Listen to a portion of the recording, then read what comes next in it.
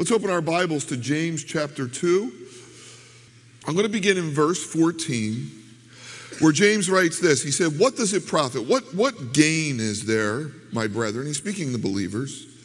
If someone says he has faith but has no works, and here's the question, can faith save him? And the answer is no. It's a rhetorical question. This is James' argument. Now he gives a hypothetical illustration in verse 15. He said, if a brother or sister is naked and destitute of daily food, and one of you says to them, depart in peace, be warmed and filled, but do not give them the things which they need for the body, what does it profit? And then here's the most famous verse in the book, verse 17. Thus also faith by itself or alone, if it does not have works, is a dead faith. But someone will say, and there's always someone, you have faith, I have works. Show me your faith without your works, and I will show you my faith by my works. Now, I think I would have liked James. Look at the sarcasm here, verse 19. You believe there's one God? Great, you get a gold star. Even the devils believe, and they tremble. But do you want to know, O foolish man, that faith without works is dead? Now, writing to Jewish believers, he's taking them back to the Old Testament. He said, was not Abraham, our father, justified by works when he offered Isaac on the altar? And the answer is yes.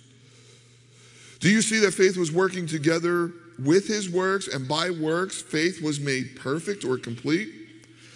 And then he gives us the scripture, Genesis 15, Abraham believed God and it was accounted for him as righteousness. And I love this. He was called the friend of God. If I have one calling in life, that's what it would be. James concludes, you see that a man is justified by works and not faith only. That's a troubling verse. Another illustration, Rahab the harlot, also justified by works when she received the spies or the messengers and sent them out another way. And then finally he ends by saying, for as the body without the spirit is dead, faith without works is dead. Now, I want to be honest with you guys. This is the hardest chapter in Scripture to preach from. I am being dead serious. Now, it's not that I don't understand the content. I don't understand how to deliver the content. But I know this. We got to nail this. We need to understand what James is saying here, as difficult as it is. And here's what he's saying. He's saying there is a faith that's alive. It's vibrant. It's real. It's organic. It comes from the heart. It comes from transformation. The problem is there's something called a dead faith. Here's the problem with dead faith. Dead faith is a faith that outwardly has a sense of religiosity and even an external respectability. The Pharisees gave you that example last week. So you watch an award ceremony, right? The Academy Awards or the Oscars or the Grammys, and you know, they get up there and they thank the man upstairs and the big guy. And I gave you that Gallup poll last week, 94% of Americans believe in God. And you ask yourself, well, where's the evidence? Where's the behavior? See, James is going to argue that behavior follows belief. And the problem with external religion is it can look like the real. It can look like the genuine article. People can fast. They can pray. They can raise hundreds of millions of dollars for great causes. The problem is, in 1 Corinthians, Paul said, you could give all your money to the poor. You know, we have this example of one man who needs food and clothing. He said, you can give all your goods to the poor. But if it's not out of love, it's not out of the proper motivation, you're nobody. You're lacking what God really looks for. Jesus really kind of upped the notch on this one time when he said, unless your righteousness exceeds the scribes and the Pharisees, you'll never even see the kingdom of God, let alone enter it. And the people were thinking, oh my gosh, you're going to put one more burden on us? These are the religious guys, and now we have this, you know, we have to exceed that. Then thankfully he introduces the upside down kingdom where the poor see the kingdom of God and the meek inherit the earth, and prostitutes and tax collectors get it in before the so-called righteous. James is arguing that behavior reveals what we believe. Now, we believe a lot of things. If I walked up and down these aisles and asked you if you believe this or believe that, what do you believe about social issues? You believe a lot, but guess what? We all have what we call core beliefs. See, our core beliefs are very few, and we rarely ever violate them. For instance, I have a core belief that gravity is true. Therefore, when I leave the pulpit, I never go too far, okay? This is why I don't hang glide. I don't kite surf. I know what goes up comes down, and I want to stay down, okay? I have another core belief. Jesus Christ is my Lord and Savior. And though I fall short, I never violate that because it's a core belief. All my actions, the way I spend my money, the way I spend my time, all the decisions I make, again, I fall short, line up with that core belief. James says a dead faith lacks the inward reality of transformation. And he talked about the Pharisees. We did this last time, and he said, we have to exceed this. There's something grander. And what James is arguing for is not faith or works. He's arguing for a person. His half-brother, Jesus Christ, who he calls the Lord of glory.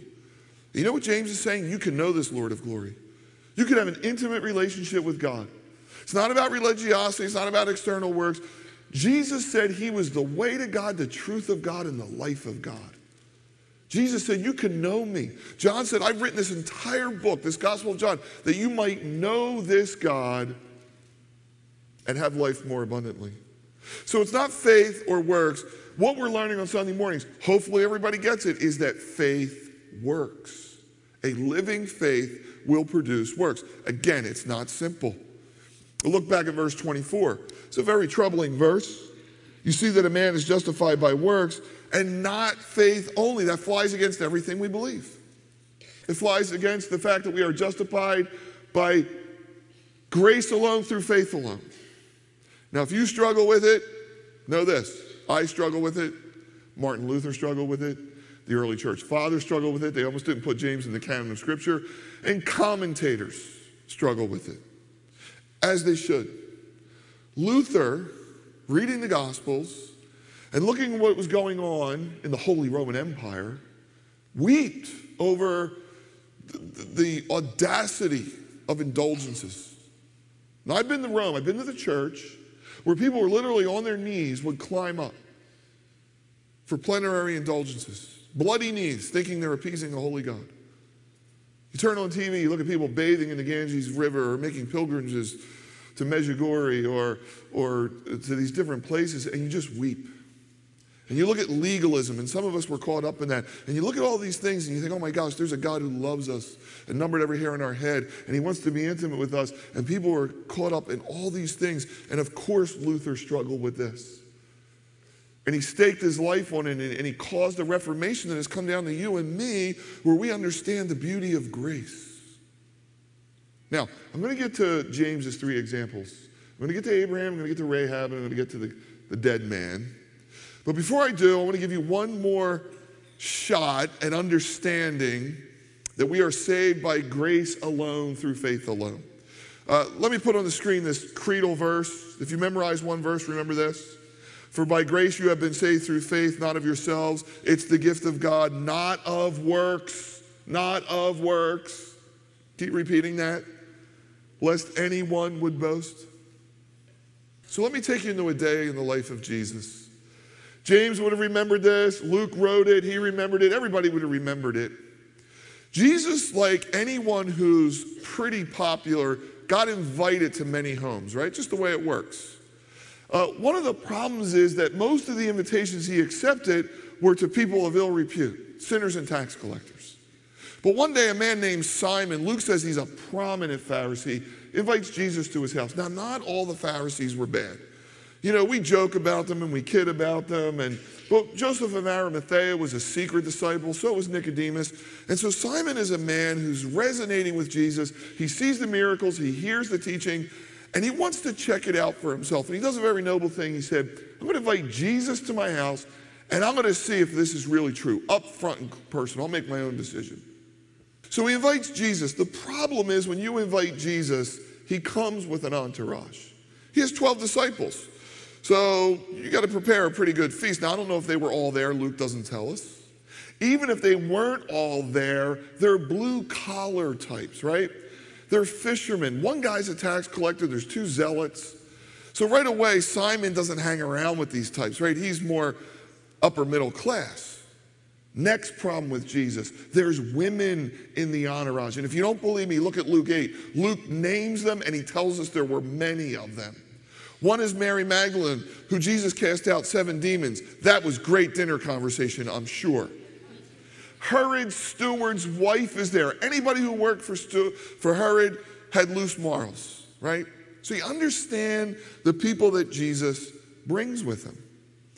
Now, they come to this dinner, and verse 37 in Luke says, "Behold, a woman in the city who was a sinner knew Jesus was there." That's code for she's a prostitute. And when she saw Jesus at Simon's house, she comes in, and most of you know the story, at dinner, she breaks an alabaster box of ointment. This is perfume a prostitute would hang around her neck like a necklace to lure men in. It was very expensive. It was her primary advertising tool. Right at dinner, she breaks this alabaster box. The perfume permeates the room, so everybody notices. And she gets on her knees and begins to wipe and wash his feet with her tears and her hair and this beautiful perfume. Now, this is scandalous by any reason. Simon has spent his entire life staying separate from people like this. He washes cups and he has ceremonial baths. He does everything to never, ever be in the company of a woman like this. And Simon makes up his mind. He said, I had Jesus for dinner and I got my answer. He's not a prophet, because if he was, he would know that this woman is a sinner. Now, just when everybody's looking for the exits, right? Just when the tension is as high as you can get it, Jesus intervenes. He can read your mind, by the way. And he says, Simon, let's start some dinner conversation. Let's start off with this. And he tells them a story. He said there was a creditor who had 2 debtors. One man owed $50,000, the other owned $5,000. And then something miraculous happens. There's a benevolent creditor who's going to forgive both of them their debt. Simon, who will love the creditor more? The one he forgave $50,000 or $5,000? And Simon said, I would assume the one he forgave $50,000. Jesus said, you're right. Sunday school's easy. Easy answers, right? Then Jesus said, therefore I say to you, this woman's sins, which are many, she's of the 50,000 class, are forgiven, for she has loved much. But to whom little is forgiven, the same loves little. Now I got to tell you, for 20 years of my Christian faith, I hated that verse. Because I got saved on a college campus. I wasn't down and out. I had a prominent life ahead of me. I wasn't a drug addict or a warlock or any of these kind of born-again stories you hear. And I become a Christian, and then I hear all these testimonies of people that were on heroin and they were in the mob, and I'm thinking, I'm never going to have devotion or love for God like this because I wasn't forgiven as much as they were. Anybody ever feel that way? And then I found out what Jesus was really saying. Now, it might be remedial. It took some time. I get it. Jesus was saying sin is like money. It's like debt. And what he was saying to Simon is whether you owe $50,000 or you owe $5,000, if you can't pay, the creditor's coming. So if I have a $50,000 car and you have a $5,000 car and we both can't make our payments, guess what? They're taking both our cars away. If you got your money from a loan shark, if you owe $50,000, they're going to break your arm. If you owe $5,000, they're going to break your thumb. But they're coming. This is the idea, okay? So Jesus kind of gets this across, and then he introduces something that was foreign to them and foreign to us, a benevolent creditor who forgives debt. Anybody banking on Visa or Amex calling you in January saying, hey, we're going to forgive all your Christmas debt? Anybody banking on that one? No, we know about debt, right? We know Dave Ramsey's snowball, right? We've all been through that. We get debt. But a benevolent creditor comes in, and the creditor's God, and absolves both these people of their debt. You know what Jesus is telling Simon? That the sins of the respectable, of the garden variety, 5,000, have rendered them just as bankrupt before God's law of the sins of the immoral. Earlier, James said this in chapter 2.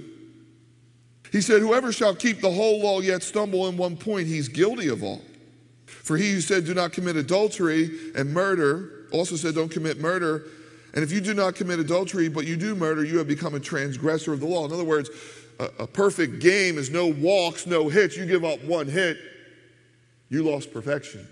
And it's the same in God's economy. So it doesn't matter how far or how deep or how wide, the bottom line is one sit condemns us all. Now here was Simon's problem.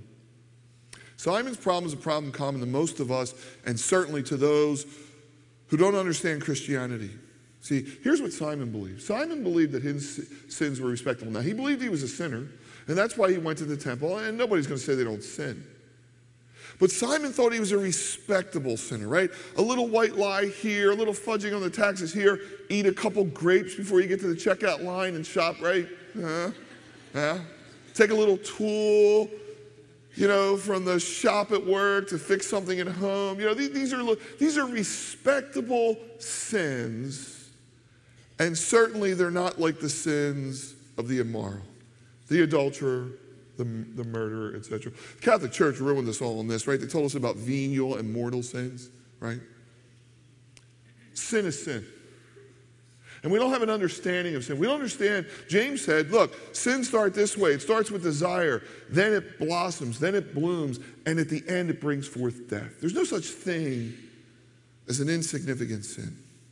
This world is a crap hole because of sin, not because of God. You walk the slums of foreign countries, that's man-made. And the greed we have is man-made, and it all starts out small. It all starts out with desire. And there's no such thing as a small sin. The second sin in the Bible is murder. The first one's eating of a fruit.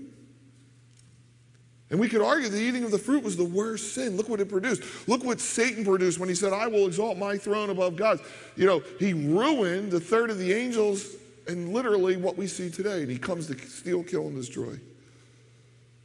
Simon was playing the game of the gaps, a game we probably all played, and some of you are playing right now. And the game of the gaps is this. Yeah, I'm a sinner, and I have sins, but I'm certainly not as sinful as the person across the aisle, and certainly God grades on a curve, and if the good go to heaven, if the bad go to hell, then surely I'll get in because God is the God of the gaps. And Simon was playing the gaps. And Jesus said to Simon, Simon, you got a problem. You got a blind spot. Here's your blind spot. I came into your home. You didn't even offer me the hospitality of the day. You didn't even offer me what a Roman would offer me, an idol worshiper. They would anoint my face with oil. They would wash my feet. They would give me something to drink. You've done none of this, Simon. But this woman who you look down on, she has not ceased since the time I walked in here to care for me and to devote herself to me. Here's the heart of the parable, and here's where we're going to tie into James. Jesus said, he who is forgiven much loves much. He who is forgiven little loves little. Jesus said the heart of the matter of faith is love. We've been saying this all through. I don't care if you read the Bible every day from Genesis to Revelation. If it's not producing love, it's not real faith, guys. It's not a real faith. I don't care if you pray all day, give all your money to the poor, read 1 Corinthians. Paul said, you're a gonging cymbal. It just doesn't work. There's no devotion. There's no evidence. The woman's devotion was a sign she had been forgiven. Love was now the motivation. Faith moved her to works. Likewise, Simon, who had never experienced inward transformation, had no ability to love as this woman who he had looked down on. Now, Christmas season starts next Friday, I guess. It's my favorite season, and my favorite story is The Christmas Carol. And I watch it over and over again.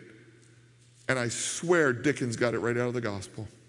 I love that scene. It's Christmas morning. Scrooge can't believe it. He opens his door, and he's going to buy the biggest turkey for Bob Cratchit. Why? Because he's going to earn favor? No, because he realizes what he's done, and he's been transformed. The story is so brilliant because faith moves us to action. Now, let's go to James' example. He begins with Abraham, verse 21. Was not Abraham our father justified by works when he offered Isaac on the altar? Do you not see that faith was working, verse 22, together with his works? And the scripture said Abraham believed God and it was accounted in righteousness. Now, those are backwards. When you go home, do a double check. So the latter happened before the former, as James writes it. In Genesis 15, Abraham is talking to God, and he understands this great, great vision that he's going to be the father of many nations, and God is going to reach the world through the Jews. But Abraham's arguing with God. He says, God, I have no heir. How are you even going to start this thing? You know, Sarah and I are, up in years, way past childbearing. How's this all going to happen? God says to Abraham, come outside. He says, look at the stars. If you can count them, and he can. He said, if you can count them, these will be your offspring, Abraham. And then it says, Abraham believed God and was accounted to him righteousness. He hadn't done anything. God tells him, cut animals in half. They're going to cut a covenant. They're going to make a contract. He cuts the animals in half. God does something unbelievable. He puts Abraham to sleep. And God walks through the animals and he announces the covenant. And what that means is it's unconditional. God will be the one who is responsible for these things happening. Well, that's where faith started with Abraham. Now we get to Genesis 22, many years later. He's had a son of his body, Isaac, called Laughter, because who in the world could have a baby at 90 or 100 years old? But now he's got this heir. God is right. The stars in heaven, I have the first one. Problem is, God said, take your son, the only son that you love, and take him on the hill where I will show you, and I want you to sacrifice your son. And Abraham obeyed. He didn't understand, but he obeyed. You see, his faith in God was so deep. His core beliefs forced him to act, even though what God was asking him was against his natural mind, because the Canaanites and the people against God are the ones that would get involved with child sacrifice. Somehow Abraham was willing to walk that hill. Hebrews says that he believed God would have to raise Isaac from the dead. And I don't think Abraham could have put it in words, but you know what he knew? He knew, looking ahead, what we know looking back, that one day God would walk his own son up a hill. And Isaac, when he said, Father, here's the wood, here's the altar, where's the lamb? Jesus would answer the same question, my God, why have you forsaken me? This time, instead of God withholding judgment, he pours out the wrath of the world on his son at Moriah so that you and I could receive adoption and justification. Abraham somehow saw all this, and it was faith. So he believed God, and it was faith. His faith led him, his core beliefs led him to take the only son that he loved, because one day God would take his only son, the son that he loves. Because God so loved the world, he would send him to a cross. So that's Abraham. Now the next one is Rahab. This is phenomenal. Rahab the prostitute. She's named 4 times in Scripture. She always has that tagline. Man, I hope when we get to heaven there's no taglines. Right? Rahab. Hey, this is Rahab the prostitute, right? Hey, guys, that was a long time ago. Those were BC days, You all know the story of Rahab. It's a very interesting story. There were 2 types of prostitutes in the ancient world. There were temple prostitutes. That was like an upstanding job. And there was run-of-the-mill prostitutes. She was run-of-the-mill. And Moses sends 2 spies into the land, and these spies are being, tracked down by the authorities. And everybody would have known Rahab's house. She was an innkeeper, and probably near the city gates. And the 2 spies run there, and she hides them. She has a thatched roof. And she hides them. When the authorities come, she said, they fled the city, and they run out and they lock the gates. And the spies are spared. And James here is talking about how she's a woman of faith, which is hard to believe. Joshua 2:11, this is what she said. I know the Lord has given you this land. She knew something the people of Israel couldn't figure out, because when Joshua and Caleb go back, they're going to tell the people this is the land that God has given us, and nobody believes them, but she believes. I know God gave you this land. We heard the Exodus story, and we're fearful of this God. And as soon as we heard of these things, our hearts melted. Isn't that what salvation is? Your heart melts.